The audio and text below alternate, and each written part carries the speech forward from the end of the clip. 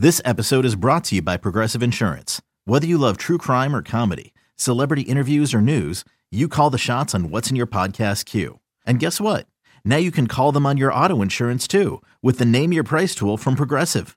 It works just the way it sounds. You tell Progressive how much you want to pay for car insurance, and they'll show you coverage options that fit your budget. Get your quote today at Progressive.com to join the over 28 million drivers who trust Progressive. Progressive Casualty Insurance Company and Affiliates. Price and coverage match limited by state law. The Rays Radio Network proudly presents This Week in Rays Baseball. Swing and a high fly ball! Right field and deep!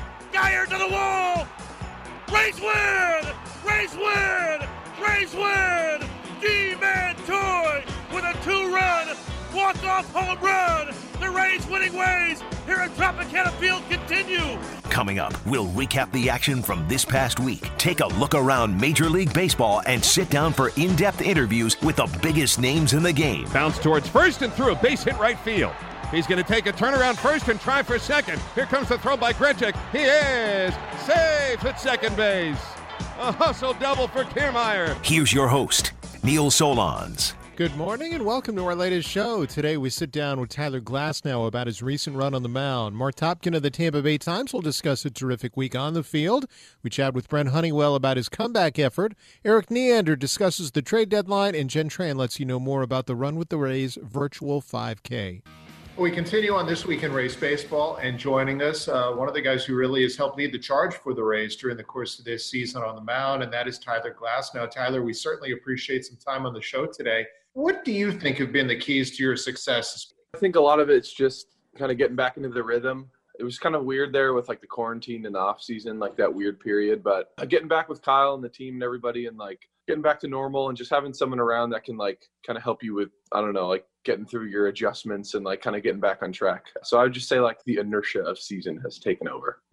How close do you feel to that run that you had at the beginning of last year right now? Because last year you were, before that forearm injury, you were as dominant as any pitcher in the league. Yeah, I don't know if I can like compare to last year, but like I said, I feel good. And I think I'm just starting to kind of get back into that rhythm of like getting onto a consistent pitching schedule. So as far as that goes, pretty close. And it's kind of weird because, you know, you're pitching so well right now, and you talk about the early part of the season, but we're now kind of late in the season too because of the way it's truncated. Yeah, exactly. I think it's just as far as like arm health and whatnot, it definitely feels like the beginning of season. But yeah, I guess in terms of like playoffs and importance of games, it's definitely later in the season. It kind of just feels like normal baseball, whether it's beginning or the end. So I'm okay with it. With the playoffs expanded, does it matter to you winning the division, getting a number one seed, any of that stuff? Or because of the way it may be played out, if it's in a neutral site, does it matter where you end up as long as you're in? I mean, it definitely matters. You always want to win the division just for bragging rights in general. But I'd say it'd be nice, obviously, to go in with the one seed, but I think regardless, like our team is good. Like whether we go in at 1 or 2 or 3 or whatever, I think our odds of going deeper are pretty good. So, but I think we definitely want to win the division for sure. This week was certainly a big week from that regard with the series win against the Yankees and everything that went on.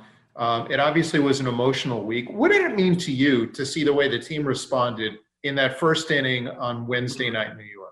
Yeah, that was awesome. Obviously a little weird now, like we don't get to sit in the dugout with everyone, but we were like next to him in that little auxiliary dugout, and it was just amazing to see. Like it was like kind of a storybook moment to see Brasso hit that home run. Everyone went crazy. That was definitely a game I'll never forget. And then he went back up and hit a second home run, so I definitely won't forget it now. But yeah, that was an unbelievable moment. This whole year, this unique season, you've had to handle a lot of different responsibilities too, not only pitching, but being the player rep. What has that been like, and what have you learned? Yeah, I'm happy to do it. I think in the quarantine time, I was so bored and had nothing to do, so it was kind of like a perfect storm for all that. Definitely a weird year to be the player rep, just with all the negotiations and all like the protocol and stuff that goes on, but it definitely kept me busy for like 2 months or so, like 6 weeks, but a lot of phone calls. It was actually a good opportunity to talk to a lot of other reps on other teams and other players on other teams, and just learn more about everything in general. But yeah, it was nice. It was a little frustrating in the beginning, obviously, like with all the back and forth, but I was happy we got a deal to go through this year, and then just happy we're playing well right now. How has it helped you grow as a person? Because that's a lot of responsibility. I don't know. I think when you're like I don't know. I guess I'm doing it not only for me. I'm doing it for like the team and everybody. I don't know, like as far as growing, but I mean, yeah, like I enjoyed it. I had no problem doing it. Like I said, there was so much downtime that I really didn't mind. There were a lot of phone calls and whatnot, but when you're sitting in a house 24 hours, it's nice to be able to talk to people. Speaking of, since the fact that even during this, I think you mentioned it at the beginning, this is going to be home field home or hotel field hotel. Have you picked up any new podcasts, any new Netflix shows, anything that has kind of been able to take up the time? Because that's got to be a challenge. Yeah, I guess I picked up some new books, some podcasts. I guess I usually stick with like a lot of my typical ones, like Tim Ferriss and Joe Rogan and whatnot. But been able to read more. Same TV schedule, I guess, just like bad reruns of stuff when I'm bored. I don't really watch a ton of TV, but I'm good at it when I do. I can sit and watch it for a long time. So nothing has changed that much, honestly. Like I think since season has started now, like your routine is basically the same. You go to the field so early and hang out with the guys for so long and then come back, and you get back home so late that you don't have much time to do much anyway. So it's been relatively normal. Is there a guilty pleasure show that you enjoy watching, or? No, I mean, not really. I think I just have, I don't know, like your typical, like I'll watch like Friends and watch like Seinfeld and watch just like those just easy to watch background noise shows. And in terms of working out has got to be different too. I know you can work out at the field, but does the room become a workout room for you or actual hotel? No, you just do everything at the field.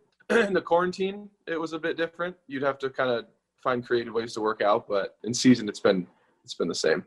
Again, chatting with Tyler Glasnow on This Week in Rays Baseball. You had an interview on MLB Network earlier this week, and one of the things you touched on was the fact that, you were a high jumper at one point in your life, and your mom was your coach. What was that like having mom as a coach, and how tough was she? No, she was good. I was probably pretty difficult. Like I'm still the same in the sense of like, if I'm not doing something right or not doing it well, I'm like, one more, I want to do one more. I want to do one more. I want to do one more until I get it right. That's typically not the way it works. Like when you feel bad and you keep doing it more and more, you just start to feel worse and worse. But I was always like my own worst enemy. So she was always like, stop, like you're not doing any more. And Kyle does the same thing with me now. He's like, dude, you don't feel right. Just stop pitching. Like, but no, it was a good experience. She was a really good high jump coach, very patient, like helped a lot of other kids too. And then, I mean, it took up a lot of her time too. So, I mean, she worked a lot and then did that. So I was always very appreciative of it. What was your personal best? I was so young. I don't know. I think I jumped I stopped when I was in the 8th grade, because baseball season and track were the same. So I couldn't do both. I think my last competitive height, I think it was in 8th grade was 5'10". And then sophomore year of high school, after baseball practice, I was just fooling around and I walked by a track practice and it was and I one-stepped 6'2". So that's the only thing that I think I would be relatively good at it still, but I haven't high jumped in so long. But for that time in 8th grade, it was a pretty high height, I guess. Not that the Rays want you practicing the high jump, but I know you can do a backflip. So personally, if you tried to do a high jump right now, you'd get over 6 feet easy, you think, at 6'8"? 6 feet, yeah, I'd get over 6 foot easy. I really don't know what I would get. I have no idea, but 6 feet I can tell you that I would jump over that for sure. Because the world record's 8, just over 8 feet. 8'10", yeah. Javier Sotomayor, whatever it is. Yeah. I'm not going to do that. That is what I won't do. Yeah. How much do those things help you? In terms of the things that you did as a kid, the other sports you played, how do you think they've helped you grow? And what are the muscle groups that maybe you used in high jump or other things that have helped you become a really good pitcher?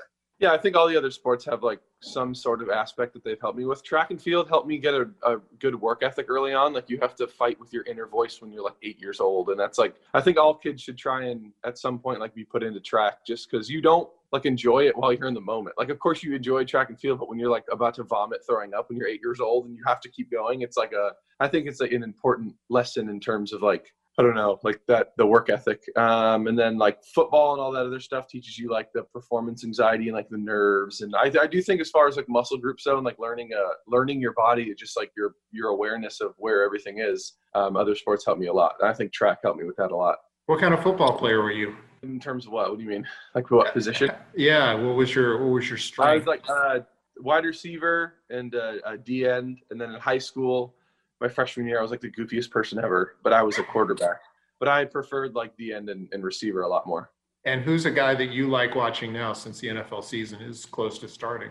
Dude, I don't really even watch football that much. Like, I think it's great. Like Gronk and Tom Brady and Fournette just came to the Bucs, but I really don't watch that many sports. Like even baseball in general. Obviously, in season, I watch a bunch of baseball, but yeah, I've never really been like a huge NFL football guy. And in terms of, you've got a lot of different interests, which we've touched on a little bit. I think one of the cool things is you've got one of your brother's products in your locker. Yeah. So tell us about that. It's like the company he works for is Tovala, and it's like a smart oven, and they have like pre-made, like high quality meals. Not pre-made, but like they'll come raw, like salmon or chicken or whatever. They have like these meals, and you pick them out, and they send them to you, and then you just like stick it in the oven, and they have these little like the front of the thing. They have like a scan barcode on the oven, and then you just press a button, it scans it, and it knows what it is, and it's like a Wi-Fi powered steam oven. It cooks it really well. And then if you don't get the pre-made meals too, they'll do like you just buy anything. Like if you have like raw chicken or pasta or anything, or like certain products in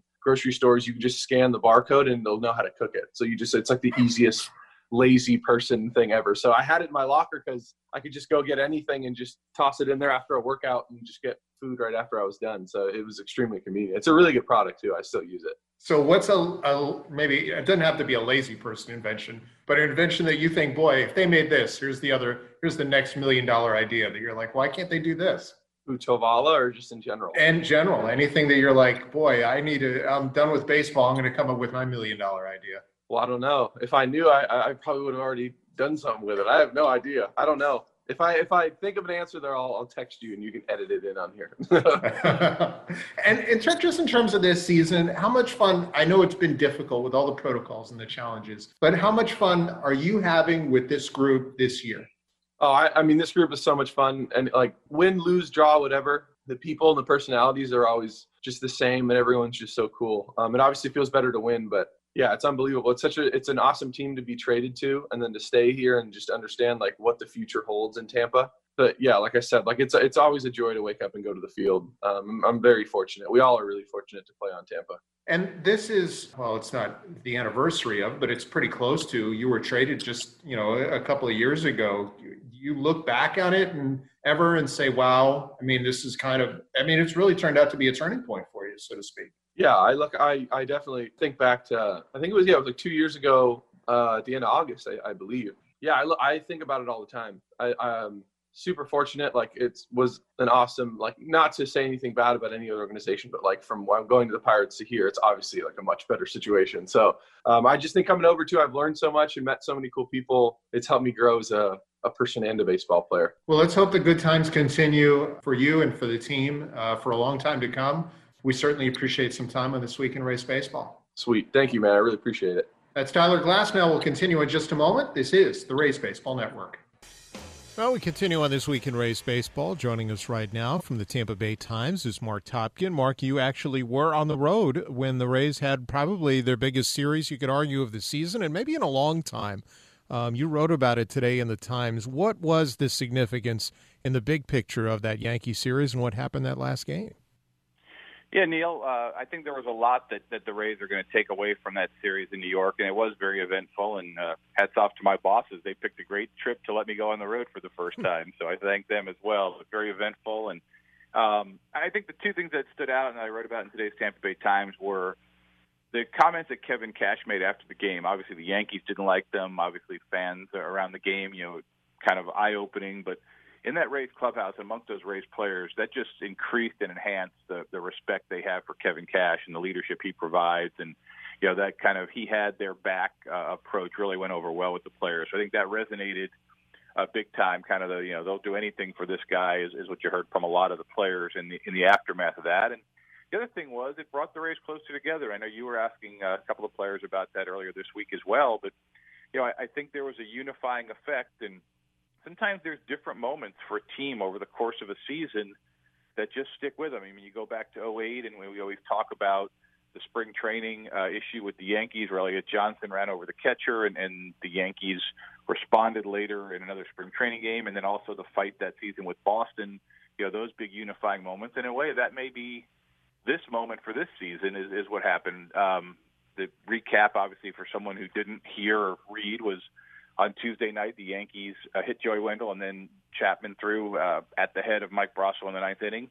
The Rays came in Wednesday. A lot of guys were upset. They had a team meeting. There was a lot of sentiment in the room to go back and get revenge and keep this thing going. It's been happening since 2018 with the Yankees, and they decided to go the other way. Kevin Cash spoke up, Wendell spoke up, Rosso spoke up, and they said, let's play the bigger picture here, take the high road, go out and win the game, and then they did in spectacular fashion. 4 runs in the first inning, 2-run homers, one of them by Brasso, one of the most emotional moments of the season, and the little Sammy Sosa hop he did out of the box, I think, showed how he felt, even though he said afterwards, straight-faced, there was no revenge in my mind at all. Sure there wasn't, but it was really a big moment for the Rays, Neil, and one that we'll be talking about going forward. Well, since you brought up Rosso, you're writing about him going forward, right? How well liked is this guy in the clubhouse? Yeah, you talk about a guy that was non-drafted out of a smaller college and basically got a call, from the Rays like, hey, we need a filler position, find your way to Port Charlotte, Florida. We don't have any guarantees for you, but, we'll give you a uniform and let you go on the field. And I don't think he could have gotten here quick enough. And he has just worked his way up, truly a guy that has earned every single thing he's gotten and brings a lot of energy. He's just one of those upbeat guys, do anything for anybody kind of attitudes. And he's really well liked in that clubhouse to begin with. And then the way he handled, what happened Tuesday night, he didn't instigate things. He didn't, go charge the mound or do something that could have gotten other of his teammates hurt or suspended or anything like that. He just kind of reacted to what was said on the field. And then to come out with the energy and the intensity that he did on Wednesday and hit that 2-run homer and then hit another homer later in the game, I don't think there's anybody in that clubhouse more liked right now amongst the players than Mike Brasso. They just love him, and they love everything he's done before then, and they love what he did this past week. Good stuff on that. And, you brought up 08. How much does this compare to 08, and how important was it, do you think, in the big picture? Yeah, I mean, the context obviously is different. In 08, the Rays hadn't done anything yet. They'd never had a winning season. They'd had 2 seasons under the new ownership, the new management under Joe Madden. They were just rebranding themselves as the Rays. So I think that was just an incredible confluence, an incredible coincidence that they had these unifying events in spring training and then again during the season in June. This is obviously now a Rays team that's very well established, that made the playoffs last year, that was picked as a favorite going into this season, even, the original season when we were way back in February and March, which seems like 5 years ago. And, through the delay, through the restart, still considered one of the better teams. But even with the best record in the league, there's certain things that happen over the course of a season that can unify a team and even further. And I just think this was one of those. And, whether there's a specific parallel to 08 or it's more of a generalization, but just the concept of something that draws those guys together in the clubhouse. And you heard and read a couple of comments today in the Tampa Bay Times about that from Snell and Charlie Morton and even Cash saying, I hope we do have that chemistry, because when you have that kind of chemistry, you can do special things, and usually you hear about it after the fact. Let's just put it out there now that we have it. And there's something to be said for that. I think this is a very tight group, and I think you see that in the selflessness when guys don't complain the way Cash uses them. There's guys who are used to being everyday players that are coming off the bench right now. There's pitchers that are pitching in different roles. There's pitchers that are, like Nick Anderson could be a guy who says, I only want to pitch in save situations. Mm-hmm. But we've seen him pitch in the 6th inning, 7th inning, 8th inning, and I just think you have that attitude permeating through the clubhouse, and it's even further now. And you also cover the trade deadline this week, and maybe part of the reason that there weren't a lot of big moves made by the Rays were the market, and we'll hear from Eric Neander later, but maybe a lot of it has to do with the chemistry they do have in there.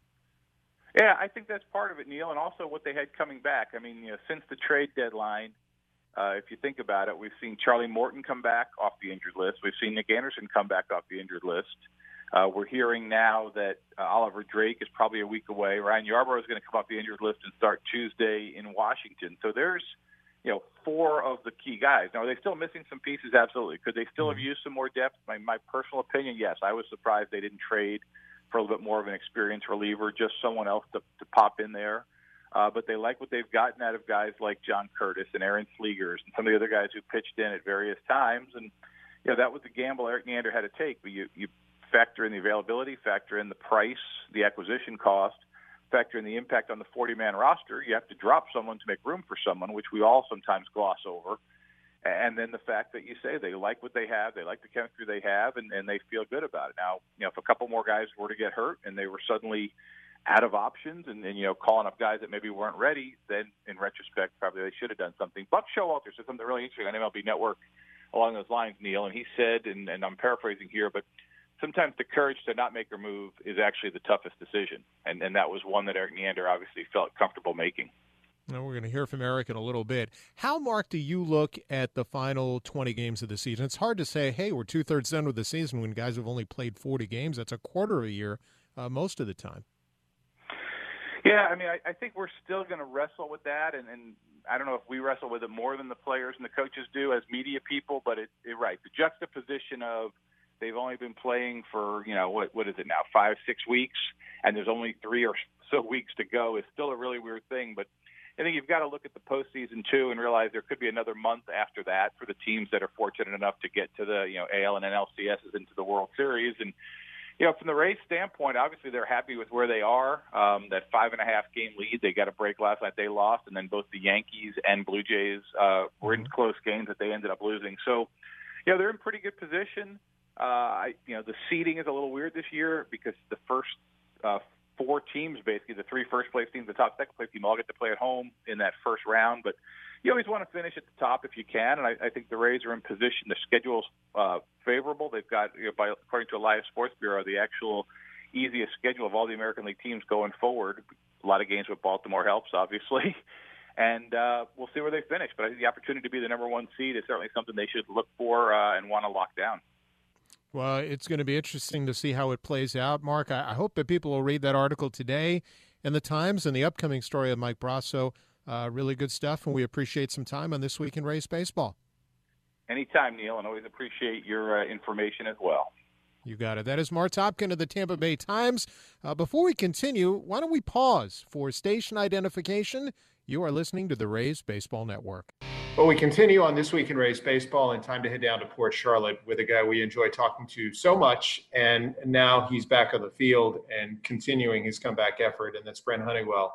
Brent, thanks very much for being with us. How are you feeling? Good. Thanks for having me, Neil. Always enjoy talking to you. Tell me what the latest procedure was about and how much has changed for you since the procedure took place. Essentially, I think this is the one that, got me over the hump. I feel like that was the issue. But it's been a long 3 years. I've seen a lot of docs. I've talked to a lot of people. I've talked to a lot of doctors. But there was some headbutting going on, and I think that's just part of growth. I think you learn more about who you are and who you're trying to be the best I can be for who I was talking to. And with things like this, it's hard. It's hard. It's not easy unless you're playing. And I think that's the biggest thing that I, really had to come to grips with over the past couple of years is that, I didn't necessarily take it for granted, but playing baseball is something that I like to do. And this is something that I feel like I like to do more than other people. And with the things that were going on, it was really tough. And I'm happy to be in the clubhouse with my guys now. And I'm happy to be in an environment where, I feel like all of my tools of baseball, my IQ, the way I get along with my guys, the way they get along with me, competitiveness side of everything. I felt like I had a lot to offer even without throwing the baseball over the past few years. And it's a big help. It's a step in the right direction for sure. And, it doesn't do anything but make you feel better when you get over there with everybody. I'm sure. So they decompressed a nerve. What does that mean, and how much did it change how you felt?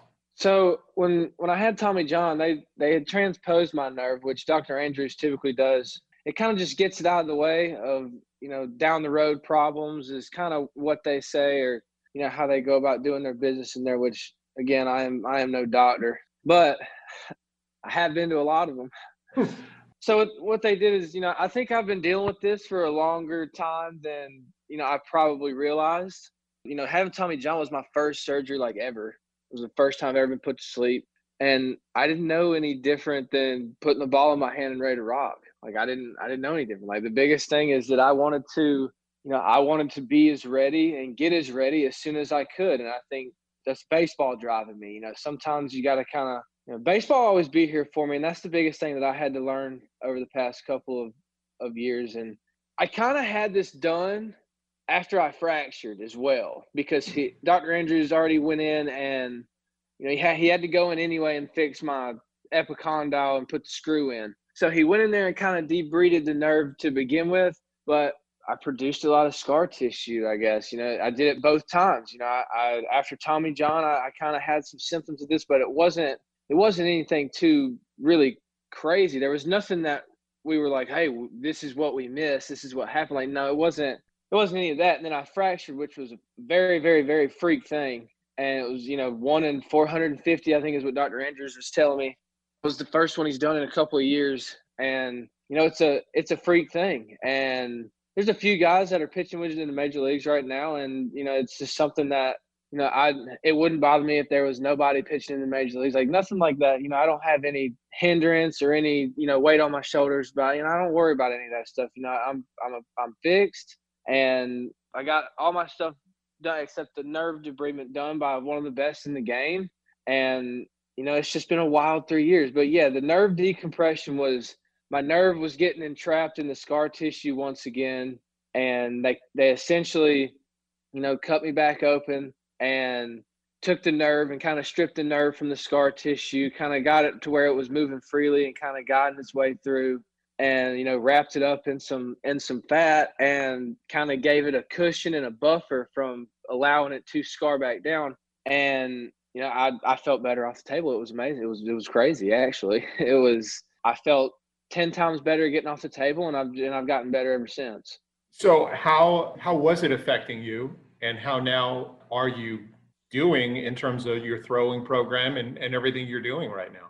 When it started to affect my everyday life, like it started to affect me, you know, pouring a gallon of milk, pouring some water, or opening up doors and opening up all kind of stuff. You know, I'm sitting here saying like, man, like, you know, or picking up some stuff, or I'm saying like, man, like, I'm stronger than this. Like I'm what Tampa and I have done over the past 3 years. I'm stronger than this. Like this isn't who I am. Like if I can't do this, I can't throw 95 plus miles an hour. Like that's something's not right. And like I gotta be able, like I said earlier, you know, pitching is a lot of my life. Baseball is a lot of my life. And, you know, this is I want to be in this game for a long time. I've got a lot to offer, even without throwing a baseball. But I got a ton to offer throwing the baseball, and I know that. I still know that, and, you know, a lot of people here know that and are willing to take the chance on it, and it's a good feeling.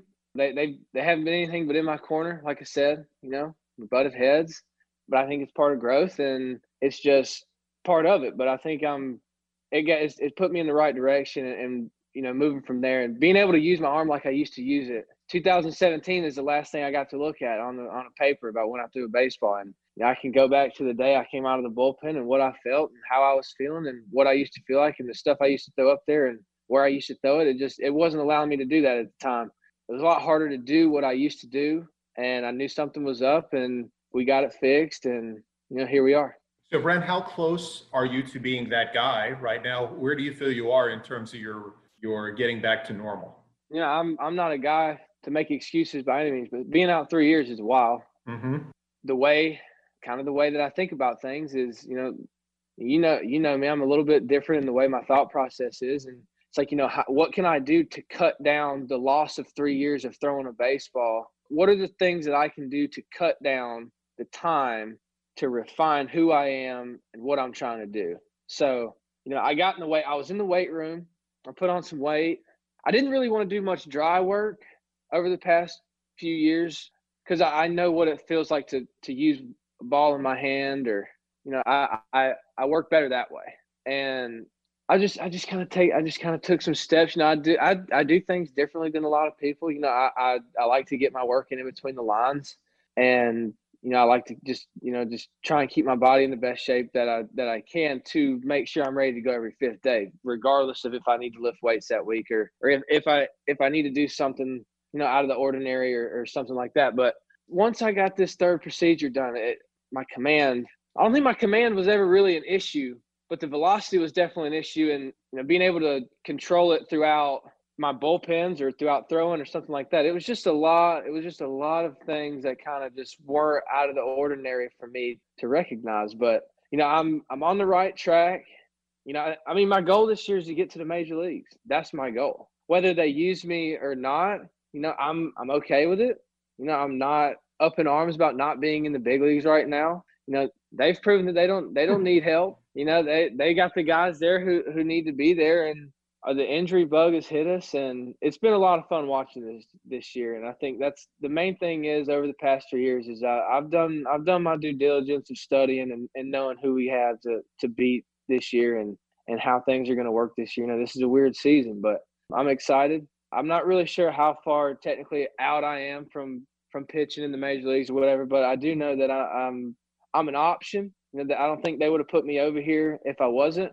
Still got some things I gotta fix, and these guys are doing nothing but helping me. And like I said, being in the clubhouse is probably the biggest thing that's helped me over the course of 3 years. I'm sure.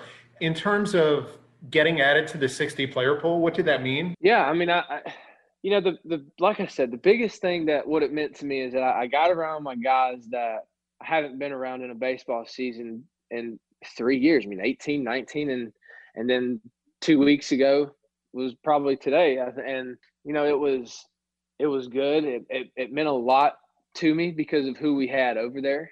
The guys that we have down there like the game of baseball. They're good at the game of baseball. We're tight-knit down there already, being there, like I said, for just a few weeks and noticing that these guys are as close and tight-knit, and knowing that you got Dewey and Rick Knapp down there helping us out, and knowing that these guys know what they're doing with the pitchers, and just kind of letting us do our own thing down there. And I think that's they're letting us they're letting Shane Baz be Shane Baz. They're letting Joe Ryan be Joe Ryan. They're letting Shane McClanahan be McClanahan. They're letting everyone be themselves down there. And I think that's the biggest thing. And as different as it is, these guys are having a good time down here. They're having a good time watching us win up there, however we can do it. And they're watching a good time.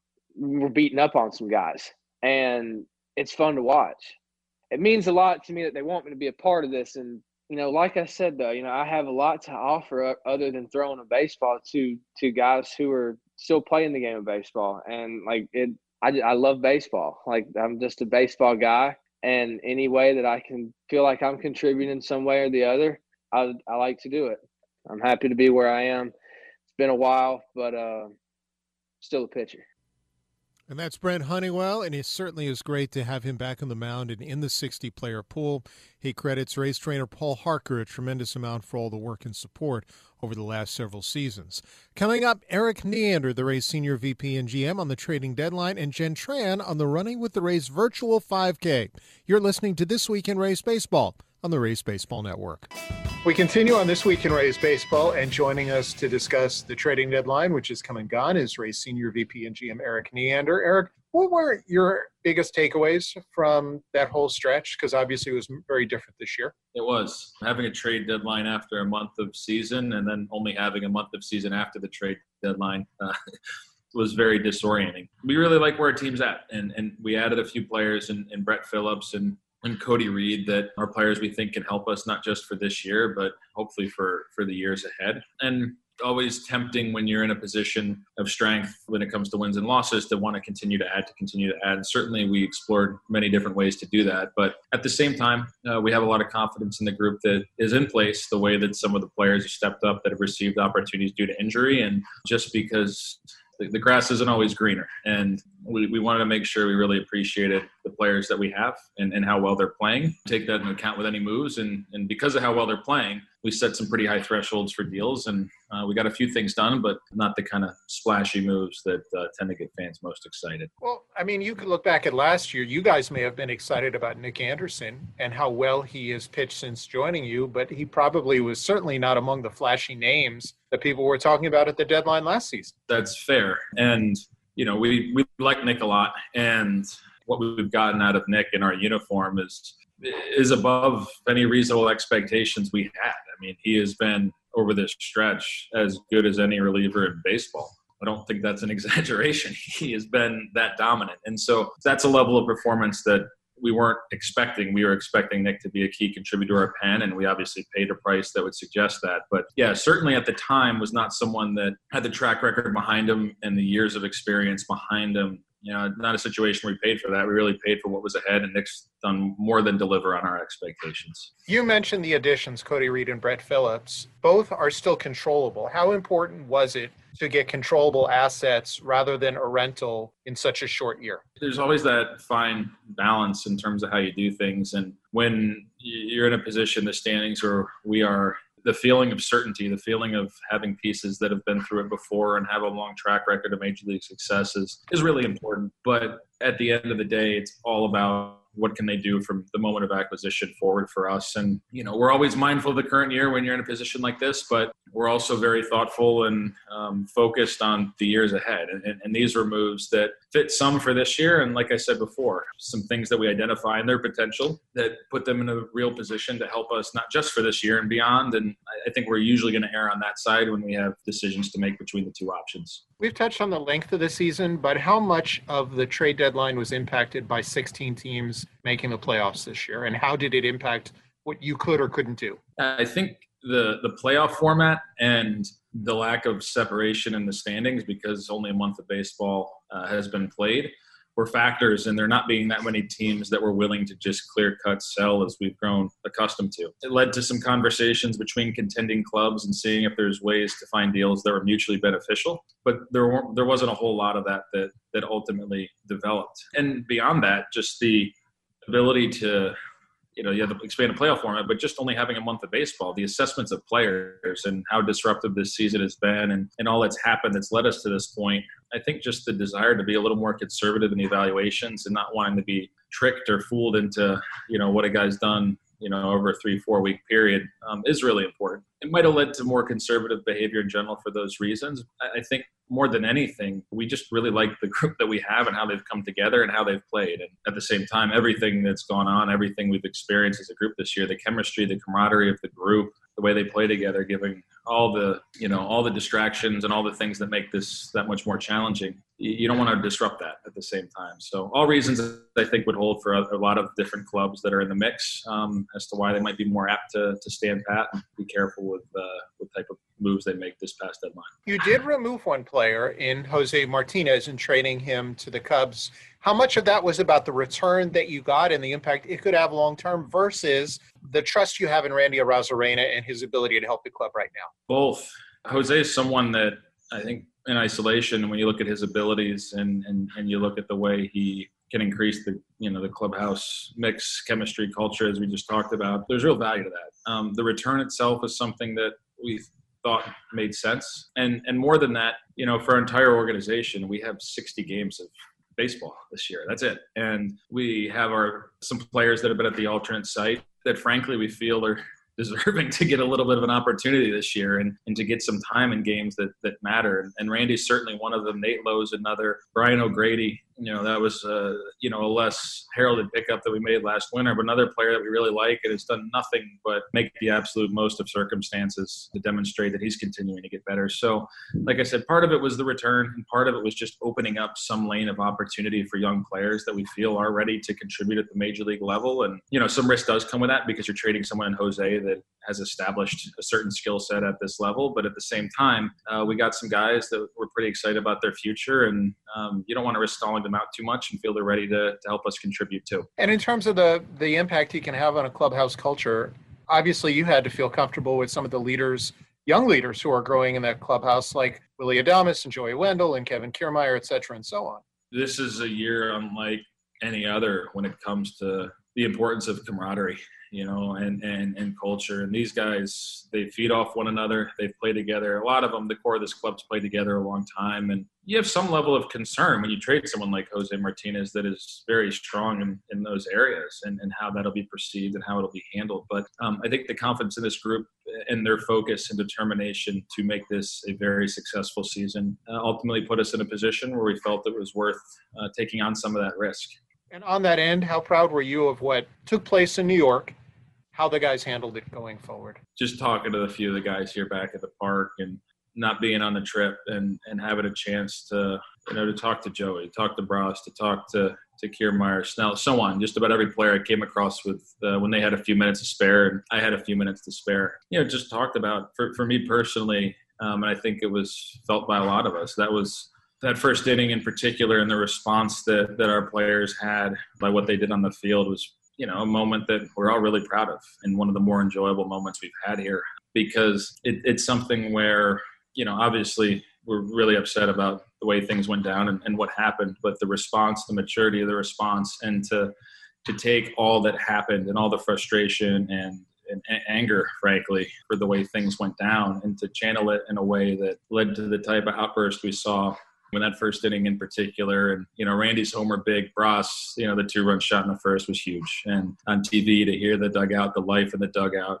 they were juiced up pretty good. And, that's all you can ask for in circumstances like that. And certainly took the high road and certainly got the W. And that was nice to see. And we got a lot ahead of us, and very well could be a team we see down the line here again in 2020. And just got to keep playing good ball. Indeed. The 60-player pool that you have is still a few shy of being full. And I know your focus has been on getting guys who will help you win now, but you're also trying to develop. Will you fill up those 60 at some point? And will they be with development guys, or will they be with guys who maybe have become free agents because things haven't worked out somewhere else? Yeah, I think it'll be important to us to maintain some amount of flexibility in that group. However, we elect to do that just because we're past the trade deadline, and what you have is what you have, more or less, the rest of the way here. So you want to make sure that when it comes to coverage for your major league team and all that could happen as we move forward here, that you're well covered in all aspects. And certainly we've been tested with our coverage so far this year. But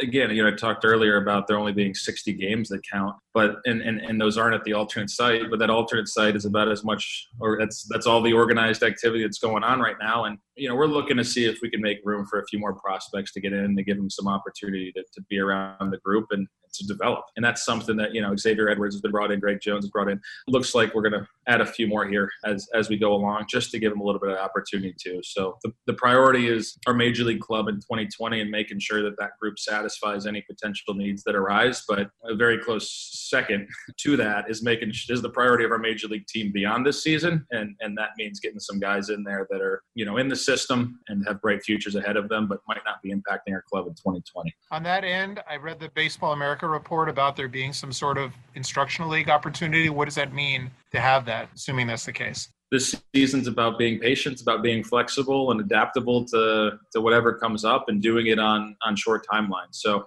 with that specifically, I think we'd love nothing more than to create opportunity for some of our players to get in and to get some reps and development underneath them in an organized setting with other players. Nothing that's been finalized at this point in terms of format structure, number of participants, et cetera, and even the dates. But we're keeping close tabs on it and trying to make sure, like I said, if it is a short notice thing, which seems very likely that it will be, that we'll be in a position to make the most of it. And that's all we can do. Eric, thanks for a few minutes. Good luck down the stretch.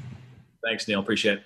And that's Rays Senior VP and GM Erik Neander with a really good perspective on the trading deadline. Joining us now to discuss a really neat event that the Rays are doing here in September in the community is Vice President of Human Resources and Organizational Engagement, Jen Tran. Jen, thanks very much for being with us.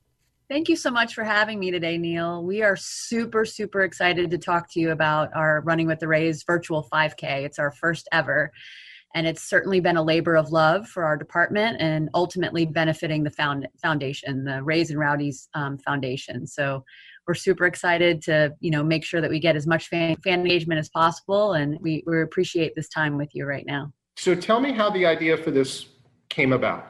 So at the Rays, I don't know if our fans really know this, but apart from being on the field, but in the front office, we have a very strong culture of wellness. And so whenever possible, we really try to make sure that we really surround our staff with as many healthy options as possible. And that runs the gamut from, a gym for them to participate in, a meditation room, yoga, healthy food options. So it really is part of our DNA here at the Rays. And of course, falling in line with that, when we were trying to think of fundraising efforts for the foundation, given the world in which we live in right now with the COVID virus and what's happening out there, this made perfect sense. And we've always actually wanted to have a race, an in-person race, but within the confines of our situation right now, we have to do it virtually. But, we're super excited about it. So give us an idea how this works. I know that you've got different types of participation levels, and really it's the month of September that people can participate. Absolutely. So we have two different registration levels, and the first is a $30 price point, and that will provide you with a certificate, a race bib, which everybody wants that race bib because it's their identifying number. And then, of course, our very prestigious Running with the Rays virtual 5K medal that we're really proud of. And it's really very cool. It's the throwback logo, and we're excited that this is our first iteration of the race and the medal that corresponds with it. There's a second price point that also comes with the items I just mentioned, and that is $50, but then you also get 2 tickets to a game next year, season dependent. So yeah, but two tickets to a game next season. Which is great. And then in terms of the whole idea of doing this, they can do it at any point, right, in the month of September. It's not like they have a specific day that they have to do the 5K on. Absolutely. So between September 1st and September 30th, anyone who registers can go ahead and enter their finishing information on the website. So you put in your time and your name and your race bib, and then we'll have a leaderboard and everything, just like a traditional race. But yeah, anytime between September 1st and September 30th, you can log your race results. And then we're actually going to be doing a few surprises for those that complete the race. So just randomly, we'll be sending some stuff out, but we do want to hear those stories, and we do want to engage socially with anyone who completes the race, whether that's showing your race medal or showing your time or showing a family photo. We're going to be using the hashtag Race5K. So we're really looking forward to seeing some of that social engagement. And you don't have to be someone who's really a competitive person to do this too, right? They can jog, they can walk, they can go with their dog, they can, create some fun photos and engage that way too. Absolutely. I hate to talk about myself, but I didn't start running until my mid to late 30s. And I was really very sedentary. I couldn't jog around the block.